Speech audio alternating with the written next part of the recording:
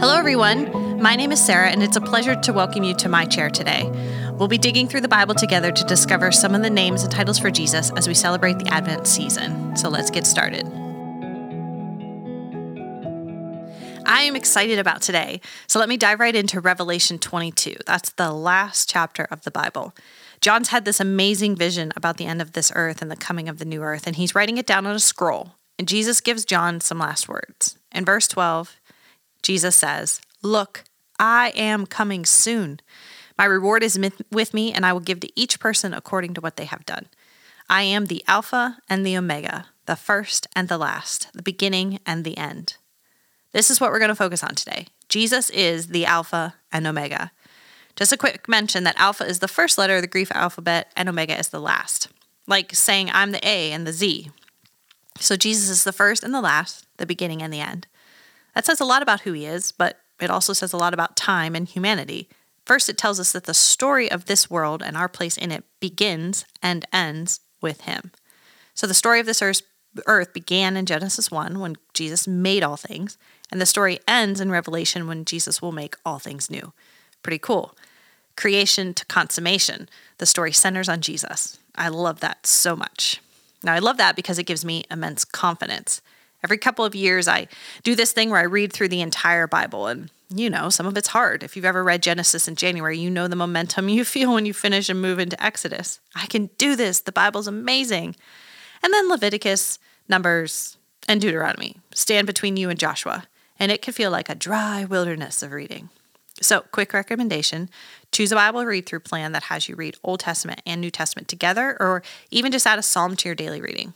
But also, don't give up on the hard stuff, like Judges with all the sin that's on display, or Job with his very long-winded friends, or the prophets written in literary form that's ancient and difficult for us to understand.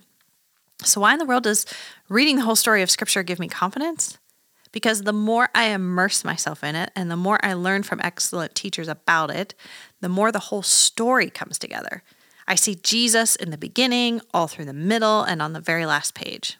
At every turn, the story points to him and centers on him. All the details of law and the subsequent stories of how terrible the Israelites broke the laws points to the need for a new covenant. Every repeated sacrifice of the Old Testament points to the ultimate sacrifice of Jesus. Even the greatness of David as a king points to Jesus, because as great as David was, he couldn't live or reign forever. He was just a shadow of the great King Jesus. At every turn of the page, God has given us Jesus. That is why he says, "I am the Alpha and the Omega." The story of our world is his story. And if the story is his, then we can be confident. Confident that he's in control. Confident that our individual stories fit into his story. Confident that no matter what today or tomorrow brings, the story will end in him, returning victorious and gathering us with him for eternity. I could go on and on, but let me end by reading a small passage from the Jesus Storybook Bible. This is written by Sally Lloyd Jones, and it's a Bible for little kids, but I think everybody should read it. In fact, if you have a kid or know a kid, this would be a great Christmas gift. Just make sure you read it before you give it away. Here's how Sally Lloyd Jones describes the story. The Bible is most of all a story. It's an adventure story about a young hero who comes from a far country to win back his lost treasure. It's a love story about a brave prince who leaves his palace, his throne, everything to rescue the one he loves. It's like the most wonderful of fairy tales that has come true in real life. You see, the best thing about this story is it's true.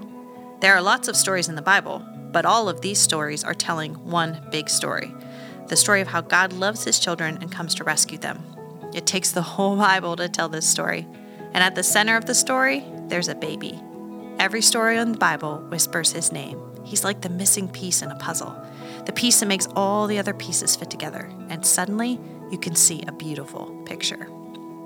The Alpha and the Omega. It's Jesus, and he holds the whole story together. And so I'm confident that my story, that our story, well, it's going to last for eternity. So come, Lord Jesus. Amen. Thank you for joining me in my chair today. If this encouraged you, please like, subscribe, and share. And if you'd like to share something you're learning about Jesus with me, shoot me an email at Sarah, that's with an H, at whoisgrace.com. And for more resources from Grace Church, visit whoisgrace.com/read.